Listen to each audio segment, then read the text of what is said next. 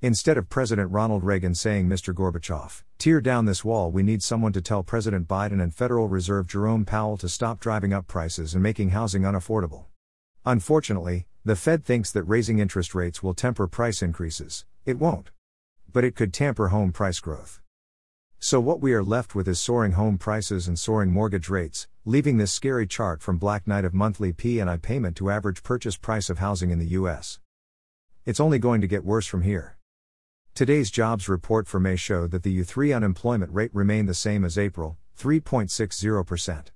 However, that is lower than the natural rate of unemployment of 4.445%, indicating that the labor market is overheated. Historically, the Fed has tightened monetary policy by raising rates when this has happened. So, look for the Fed to keep raising rates. As I have mentioned before, real hourly wage growth is negative since March 2021, just after Biden signed his executive orders canceling drilling on federal lands and canceling the Keystone Pipeline. Later, he canceled offshore drilling permits and Alaska drilling.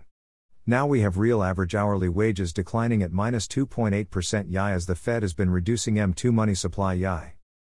Listings of homes is up 11% YI, the highest in several years. Let's see how the housing market does with soaring mortgage rates. How do you spell stagflation? MONEY, tightening.